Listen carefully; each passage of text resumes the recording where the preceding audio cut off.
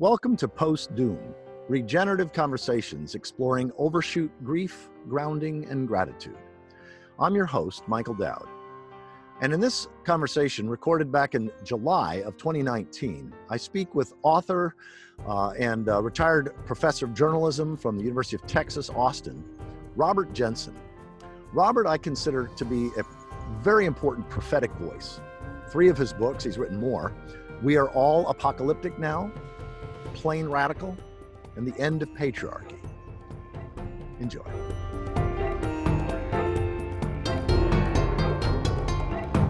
So first off, just sort of, what does the meme or the name post-doom mean to you? Like when you heard that, what comes to mind? And is there language that you prefer when describing sort of your own experience of normalizing expectations? So I have never used the term doom or terms like it to describe my view of the world, where the world is heading, any of that. To me, it's just reality. So I'm a big believer in facing reality. I think the term doom has been associated, especially with the variation doomers, with people who face that reality but then become cynical, jaded, misanthropic, any number of things. And that doesn't describe me. So the term doom I've stayed away from, but primarily because it doesn't describe what I feel. My experience emotionally of facing that reality is not gloom. I have a friend whose kid used to call me Mr. Doom, and I always would argue it was an inappropriate term. I think that just as every individual human has to face its own mortality, collectively we should recognize that societies do not endure forever, and that at this point we're not just talking about the fall of a particular society, we're not just talking about the end of the Roman Empire or some similar historical occurrence. We're talking about the end of a way of life, the end of a particular period of the human experiment. And that is overwhelming. No one person can really get his or her head around it. And in fact, collectively, we can't get our heads around it because it's unprecedented in human history. And so I try to think and feel my way through this with people who aren't afraid of that reality and recognize that we're kind of making it up as we go along. And that in the end, we're all confused. I just got off the phone with a friend who came to that point. He said, I always end up at the same place in this conversation, which is, I don't know and I'm confused. And he was suggesting that's a healthy place to end up. So yeah, that's where I am these days, and where I've been really for the last 10, 20, maybe even 25 years on this. And in a lot of ways, I feel like I'm slow to pick it up. But of course, most of the culture won't even acknowledge the questions. With just the way you articulated why doom as a meme, as a word, as a language doesn't work for you. And part of what I'm trying to get at with post-doom, just the concept, is to invite people beyond the binary of either it's all okay, there's not really any problem, that humans are ingenious, we'll solve it, they'll think of something or whatever. Or if they let go of that, doom and gloom. So no, let's look post-doom. Let's look beyond just the material fact of contraction and the collapse of an unsustainable civilization that's an inevitable process. And I would argue the inevitable extinction of Homo colossus. But that may or may not mean the extinction of Homo sapiens. Only time will tell. Yeah. Well, I think part of the reason I approach this the way I do really comes down to one person. Often when we reflect on our lives, we recognize the importance of having met one person or having had one experience. In my case, it was a man named Jim Copland, who was a friend of mine for nearly 25 years till his death in 2012. Jim was a central Minnesota farm boy, grew up during the Depression, had gone through not only a period of then intellectual change through schooling and a PhD, but also political change through the radical movements of the 60s and 70s. And by the time I met him in the late 1980s, he had a fully ecological and fully radical worldview, which I was able to benefit from. And earlier than anyone I knew personally, Jim understood that the trajectory the human species was on was only going to end one way. And yet that didn't make him a doomer. Yes. When I met Jim, he had retired early and he was a full-time volunteer in a variety of community and political endeavors. He was, as I said, he had the rhythms of a farm boy, up early, tending his garden, attending to people in his community and paying attention to global political issues. So Jim had an analysis that was as, in some sense, as harsh and realistic as I've heard, but it didn't stop him from getting up in the morning and being a decent human being. And so I had a model for how you could look at the world honestly and still function. That's awesome. Yeah, and Jim's influence on me was widespread throughout many, many different parts of life. When he died, I actually wrote a book about him called Plain Radical, because his influence was so dramatic. But I think, that put me on a certain kind of course that allowed me to cope with this. Yes. It will sound odd, but I think the other thing that makes it relatively easy for me to deal with the ecological crises and not collapse into either paralysis or cynicism is that my first intellectual and political work after I went back to graduate school at the age of 30 was in the feminist critique of pornography. Now, what does that got to do with ecological crises? Uh-huh. Well, like most people, born into the contemporary United States, especially most men, I did not grow up with a thorough critique of patriarchy, of men's dominance. Right. I didn't pick it up until later. And I did it through, just by the, happenstance of my career, an analysis of first the legal and then the more general question of the flood of pornography that was, readily evident in the 1980s and of course has continued. Specifically what I always call the domination subordination dynamic in pornography, the way that men's sexual pleasure in pornography is tied to dominating, controlling women, often through aggression against women. Right? And that opened up for me this question of the patriarchal nature of society, which I had been completely oblivious of. Right? And it taught me that there are structures woven deeply into the fabric of everyday life that we can not be aware of. In this case, the way I was raised to think of myself as a man.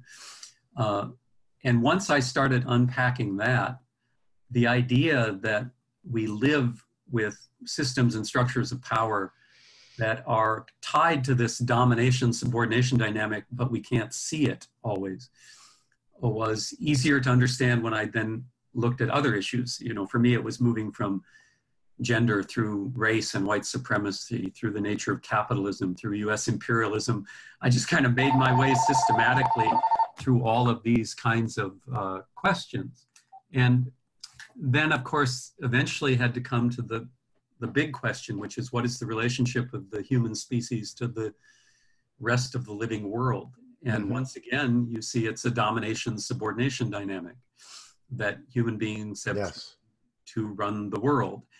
Now, the other important part of this for me was the work of Wes Jackson from the Land Institute, who charts the beginning of that domination subordination dynamic with the beginning of agriculture. Agriculture is only 10 to 12,000 years old. The human species is, depending on how you chart it, 200,000, 300,000 years old, with, of course, a far greater evolutionary history as the genus Homo. So what one learns is that this domination subordination dynamic is deeply embedded into every aspect of modern human life, but it's a fairly recent blip in the human experience. Yes. And to me, that's the source of both comfort and concern. How easy it is for us to ignore that, how much we've all become accustomed to domination and subordination being just natural, is a concern. but remembering that our evolutionary history is not tied only to that relationship to the world is a source of some comfort. Yes. So by the time I was, let's say, 40 years old, and as we speak here, I'm 61, I had a framework for understanding both the social and the ecological realities. I had a role model for facing it honestly, yet continuing to strive to be a decent human being in the world. And I was lucky to have the luxury, because by that time I was a university professor, the luxury of resources. That means a salary and a great library. Yep. And a fair amount of control over my own time to try to work on this. And that's been the story of, basically the last 2 decades of my life. What you're pointing to, I also speak sometimes and think a lot about how, people sometimes say, well, we've always been this way. No. For the vast majority, probably 97 to 99% of human history, we live more or less sustainably. That is, we lived without fouling our nest, largely because we were life-centric, ecocentric. That what we today call, in a secular name, the biosphere, the ecosphere, was related to as a greater thou, not a lesser it. And that with that lesser it, then the domination thing just flows right in there, and we start treating. Yeah. And you can point quite clearly, at least I think we can point clearly, to the culprit in all this, and the culprit is carbon. And by that, I don't mean to be glib, but, again, we are organic creatures. We have a nature. There is something called human nature. Now, I don't think human nature is what, corporate America tells us it is. Right. That human nature is nothing but a kind of greedy, self-interested march to the shopping mall. Human nature is much more complex than that. But it is true that human nature is also, in that sense, carbon nature. We are carbon-based life forms. And as Wes Jackson has long said, one definition of life is the scramble for energy-rich carbon. And when we started agriculture, this experiment in dominating other species like that, what we did was produce the first really surplus of highly dense energy in that carbon in surplus grains. And that affected not only our relationship to the larger living world, it affected our relationship to each other, because all of a sudden you've got a surplus of energy that it's worth fighting to control. Correct. Hard to see the emergence of social hierarchies. All right, so our carbon nature is kind of at the core of this. Unlike any other organism, we have got extraordinarily good at extracting that carbon, not only from the everyday world, but now geologically going down. And that, what I call the temptations of dense energy, are really at the core of this. And I think we need to recognize that dense energy does things we like. Yes. It does work for us. If you think about what petroleum does, it does work. We put it in machines, and the machines do what we no longer have to do. So it's not just that capitalism has, through marketing and advertising, trained us to want things we don't really need. That's true enough. But it's also true that carbon does a lot of work for us. And the temptations of dense energy are important to face. And I think, again, that can be distressing. You can say, well, how are we ever going to overcome our carbon nature? Well, the answer is we're not. But we also know more about it than we did 10,000 years ago. When people started agriculture, when people started domesticating plants and animals, they had no way to know the consequences of the human search for that dense energy. Well, now we do know more. And so we can make choices that are available to us today that weren't available to us in the past. Yes, conceptually, theoretically, we can make those choices, but it seems that things may be out of our control, and yeah. I want to. I mean, what you're sharing is absolutely fascinating. I mean, it makes me want to go back and read, everything you've written on this topic, because the way that you're articulating is so fresh and so obvious and so like, damn, that's a really excellent way to think about it. And even though I've communicated with Wes and read his stuff, that piece of it, the way you just articulated it, didn't dawn on me the way that it is now. I still want to bring this a little more to the personal, like how have you named, how do you now think about your sense of a deteriorating future, and sort of a little more about your journey, your story of where along the line did you wake up to our global predicament, and then whether it was gradual or in sudden steps, in addition to the mentoring that you said that you already had that you actually wrote a book about. Say a little bit about sort of your emotional processing of this over time. And to pick up at where we left off, I said we have choices, and I agree with you. It's highly unlikely that collectively the human species is going to make the choices necessary to create a sustainable world for ourselves. So there is, again, kind of comfort and challenge that we can do this. It's also true that the forces set in motion through various systems and structures of power are going to impede those choices. Okay, so how do you deal with that? Well, I remember the first time that I thought about talking about this in public. At the time I was involved in the anti-war movement. I was doing a lot of public speaking about, in the post 9/11 era, the disastrous US attempts to dominate the world through military force. And increasingly, I felt like if I didn't talk about the ecological crises, I wasn't being honest with an audience. And I remember the first time I thought, okay, I'm going to say this. It's an anti-war audience. There's no expectation they share my ecological vision. But I talked a bit about, the collapse scenarios and the realities. And I expected people to, be annoyed or get up and walk out. And when I looked out, instead what I saw was a lot of people nodding along, and that grief that you've talked about already coming out, that people were hungry for a place where they could acknowledge in public what they feel, often privately, and are even afraid to talk to their best friends. Yes. And so that was maybe 15 years ago. And ever since then, I have been emboldened to talk more and more about this. For me, that's one way of dealing with my own sense of grief. Yes. To share it. It doesn't mean that, all of a sudden I'm a happy camper. To borrow a phrase from my friend Jen Copland, I wake up every morning in a state of profound grief. Jim said that very often. And by that, he didn't mean he was depressed. Right.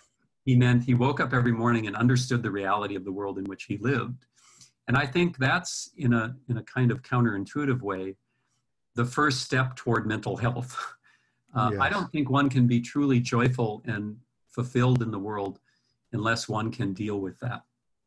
Now, here's another moment along the way. About 10 years ago, I put out a call for people to simply write about their own experiences with grief. This might have even been 10, 12, even more. And I got back a flood of emails of people expressing this. Sometimes it was raw and experiential. Somebody saying, I can no longer garden the way I used to garden where I live because the disruption in climate means nothing is predictable anymore. People talking a lot about their children, their grandchildren, their sense of despair over what they will inherit. And that again told me that this is, it's more prevalent than we know. And there's a lot of people who either repress it or don't have a place to express it. And that part of the political work is creating those spaces, which, is what you're trying to do here. And I think it's an important part of it. I still have avoided, though, the question is, how do I deal with it personally? And like most people, I don't deal with it every day. If you woke up every morning and did nothing but think about this, I think it would be hard. But to the degree I do think about it every day, I think part of it, and this will sound like I'm being glib, but I'm not, part of what makes it a little easier for me than many people I talk to is I grew up in a very traumatic, dysfunctional, scary kind of world as a child due to the particulars of my own family background. Now, I wouldn't wish that kind of upbringing on my worst enemy, but I've been able to reflect on the fact that it did kind of condition me to deal with the worst the world had to offer. Mm. And of course, I wasn't aware of this when I was young, but it did sort of shape me in a way that I found that once I got a bit older, if I was going to survive, I had to tell the truth. That if I stayed locked in the illusions, the delusions that I was raised with, that was a dead end, and I could see where that dead end took me. Mm-hmm. And so I had to, again, I'm not claiming to have been smart enough to figure this out consciously, but unconsciously, I think I came to understand I had to learn to tell the truth about my life, or I would not have a life worth living. And that involved a whole lot of, really difficult reality checks. And as I said, I've been lucky to have met people along the way who have not told me I was crazy, but in fact supported and encouraged that kind of evaluation of the world. And I think that's what we need to do for each other. And that's how I get through the day. I'm curious, Connie specifically was wanting me to invite my guests to share what's your own, like, is there language that that sort of most accurately portrays your sense of things and where they're going? I've spoken of the extinction of Homo colossus. Some people speak of the sixth great extinction or the catabolic collapse, John Michael Greer, or civilizational reboot. Like, how do you language this? What's your sense of things now, and say the next 100 years, 200 years?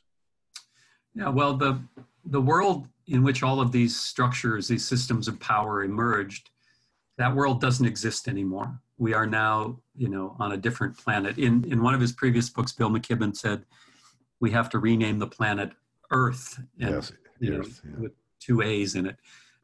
We don't live on the planet that we evolved on. And the consequences of that, I think, are readily evident to anyone who wants to pay attention to data and personal experience.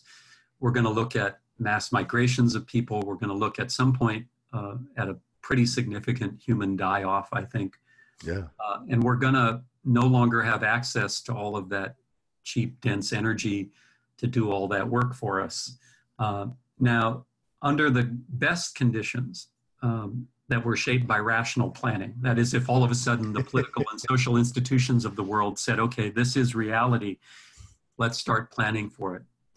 Under the best conditions, that transition to a different kind of human presence on the planet would be overwhelming. I mean, we have no experience at that level. Right. But of course, we're not living under the best of conditions. So one can reasonably expect that we don't really have a way to describe what's coming, except in perhaps science fiction terms. But when we look at what migration means today, let's just say as a result of the turmoil in the Middle East, we can see the social dislocation that's coming. We can see the suffering that's coming. We can see the consequences of all this if we're willing to look at it. And I don't really have a term for that. Yeah. What I think about is if, in fact, the systems and structures of power we live in are not capable of dealing with it, like it or not, that's a reality to face. But it's not the end of the story. And here, I like to borrow a concept mainly from the Hebrew Bible of a saving remnant, that even when all is lost, in some sense, there will be an ongoing human presence on this planet into the future. I don't think we're going extinct as a species. There will be people around. And the question is, if we can't, in some sense, save, and I typically don't use terms like saving, but if the system in which we live is now moving into its final phase, there will be some human presence on the planet, and what will that presence look like? That's what we might call a saving remnant. Now, if you remember from the Hebrew Bible, the saving remnant was a concept for those people who kept the covenant with God after Israel had been lost. And it's a recurring theme in the Bible that people are people. They make a covenant with God, and here we're using God metaphorically in my case. The covenant is broken because humans fail. And every time the covenant is broken, there is a small group of people, a saving remnant, that holds on to the best part of ourselves.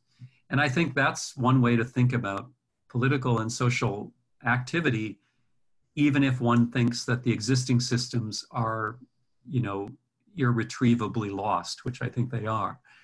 Okay, well, that doesn't mean there's nothing worth doing. It doesn't mean, well, let's, open a bottle of vodka and fire up Netflix and dull our sensibilities into the future. It means, what will it look like on the other side of all that dense energy? If you think about it as, the other side of the hill, there's a valley there. We don't know what it looks like. We don't know how we're going to live in it, but we can start to do certain things to make that possible. And I have a list of 3 that, even if you think, the human species is sort of irretrievably lost in some sense, skills, spaces, and stories. So in that human future that we can't fully articulate, we will need skills for living in a low energy world. That means how to grow food, how to preserve food, how to patch up the industrial infrastructure that still exists and try and make a go of what we can. Those skills matter, and we can start trying to acquire those skills now, and lots of people are in fact doing that. A lot of young people who are moving back to rural areas to try and farm are a good example. Spaces, we need to create spaces where like-minded people can work this out, because the internet, for all its connective power, is not a real space for people to look each other in the eye and grieve together and make a commitment to each other. So creating spaces that become in political science, they call it prefigurative politics, trying to come together and work out today what might be useful tomorrow. Yeah. And then stories, we have to tell different stories. And this is where religion, I think, like it or not, is important. I obviously don't have a theistic concept of Christianity, the faith in which I was born into. But I know that those Christian stories, as well as the stories from the Hebrew Bible or the stories from Islam or the stories from Buddhism or the stories from any other tradition, they're in some sense the repository of some of the wisdom of human experience. They're also crazy in some places. There's internal contradictions in every tradition. But trying to figure out which of those stories are still useful and which we have to let go of, and where we have to tell new stories. I think it'd be great if we could just make up a new story for humans, but stories have roots and they go deep into us. And so I'm a big believer in saving those stories that are worthwhile, working with them, not being afraid to tell new stories where necessary. But skills, spaces, and stories, even if you have, no hope in the human future, that's something we can commit to. And that's the way I talk about my own political work increasingly, is I want to be part of helping to make a saving remnant possible. Yeah, well, I love it. And I mean, I agree with everything you just said. And the piece that I'm particularly personally aligned with is that much of my own life right now and my mimetic work, my preaching and this sort of thing, is taking the history of the universe, big history or green history or the universe story or the epic of evolution, whatever you want to call it. But basically the science-based history of everyone and everything, and then interpreting that and communicating that using freely mythic language out of my own tradition, the Christian tradition, and reframing what this mythic language means, because I think there are aspects of all of these mythic stories that have profound or can potentially have profound impact in terms of how we move forward. And I'm wondering, how has I mentioned in the email that I sent, I had this quote from Joanna Macy. Has the big picture, has sort of this universe story been helpful or important to you in any way? Or have you come into this ecological understanding, via another route? I am kind of an odd person, I think, in that I believe in the power of story and myth for everybody but me. And I'm being self-deprecating there, because of course, no human being lives without story. We're a narratively driven species, and I think the power of stories is very important. One of my favorite quotes that I use is from the late poet Muriel Rukeyser, who said, "The world is made of stories, not atoms." Mm-hmm. And of course, she wasn't claiming we're a purely spiritual species that live on some other plane. she was just acknowledging the power of stories. Another author points out that we are so obsessed with stories that we tell ourselves stories when we sleep, which was Yeah. an interesting way of thinking about dreams. We can't shut off our storytelling, basically. And I think that's one of the things that's distinctive about humans, and there is no human future without taking that seriously. And my own experience with Christianity, which I also wrote a book about, is quite interesting because I never had a real typical traditional theistic interpretation of Christianity. And so as a young man, I kind of fled the tradition. I couldn't see any value in it. It seemed like a place for, regression, not progress. But later in life, I started to realize the power of that. And let me give you an example. And this also comes from Wes Jackson. The first time I thought about the story of Adam and Eve in the garden in this way came from a lecture Wes gave. And for Wes, the story of the human expulsion from the garden is the story of agriculture. Yeah. That the tree of life, God says to Adam and Eve, eat freely from the tree of life, but don't touch the fruit of the tree of the knowledge of good and evil. And of course, we know how it turns out. Adam and Eve can't resist knowledge, and we thought of ourselves as gods, and that was the beginning of the end. And that really does track with agriculture. When human beings domesticated plants and animals, what we really were saying is we can control the natural rhythms of the world. Yes. And that hasn't turned out very well. And so Wes says, we're stuck. We can't give up on knowledge. We can't suddenly pretend we can go back to being gatherers and hunters, with nearly 8 billion people on the planet. That isn't going to turn out very well. And so Wes says, we have to go back to the garden and confront the angel with the flaming sword, which is what God put in front of the tree of knowledge so that, or the tree of life, so that human beings wouldn't muck it up. And he says we have to make a bargain with the angel with the flaming sword. He says we have to ask them to sheath the sword as long as we promise not to let human knowledge seeking persuade us that we are as gods.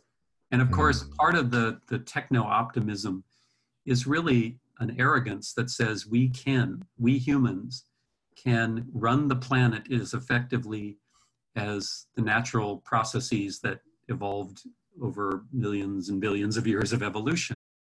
The arrogance of the human species really seems to know no bounds. And so that story is useful. It says, how do we get back to the tree of life while recognizing that, we bit the apple and we can't suddenly forget the knowledge we have acquired over the last, 10, 12,000 years. Yeah, I interpret that also as that violating the grace limits of primary reality of the living world. Yeah. Well, Bob, I know we only have a few minutes. You've got another commitment. Anything you'd like to say about sort of how, for you, coming to terms with, the cascading problems of overshoot and resource depletion and climate, et cetera?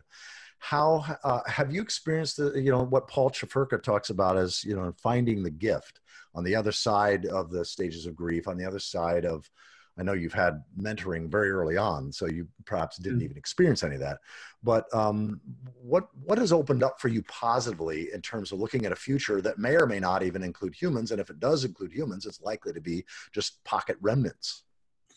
Well, I think what, lifts me up is the fact that in the end I'm human, and I would like to keep living, and I would like to make a contribution to the world, and I would like to be a decent person. All of the motivations that make getting up in the morning possible. And when you let go of that, I guess I don't know what it means to be human. I think what has sustained me is that I've been extraordinarily lucky to meet some wonderful people. So for instance, I've been talking about Wes Jackson. I'm currently working with Wes on 2 different writing projects to try to bring some of this to the public in a new way. And that's an extraordinary opportunity. In a more personal way, later in life, I entered a relationship, eventually married a singer-songwriter named Eliza Gilkison, who shares these concerns, and unlike me, is amazingly creative and brings it to the world in song. And so to be in a relationship with someone who is using her own particular creative gifts, which are extraordinary, to try to articulate this in poetry, which takes us beyond where prose can take us. I know how to write a sentence. I know how to write a paragraph. I know how to make an argument. What I'm not very good at is touching the human heart. And I've been fortunate for the last 14 years to be with someone who does that, and who does that in the service of this same project of how do we help each other deal with this grief. And some of what her most recent recordings are full of songs that do that in ways that really do still bring me to tears. Now, those are two extraordinary people I've been lucky enough to meet, but I can also point to lots of people who aren't artists or aren't writers or aren't big thinkers, with whom I still have the same kind of relationship, and we keep each other afloat, basically. And so Yes. I think instead of repressing the sense of, or the desire to talk about this because you're afraid people will think you're crazy, I think giving yourself permission to talk to other people about this is the only way forward. And in my experience, when I do that, it's not always successful. Some people look at me and think I'm crazy, and that's fine. But every now and then you meet a like-minded soul. And as you pointed out in the introduction, every year there are going to be more of those like-minded souls. And so to the degree we have the courage to say aloud what we think privately, I think we do ourselves and the world a favor. For more information about this project, go to postdoom.com.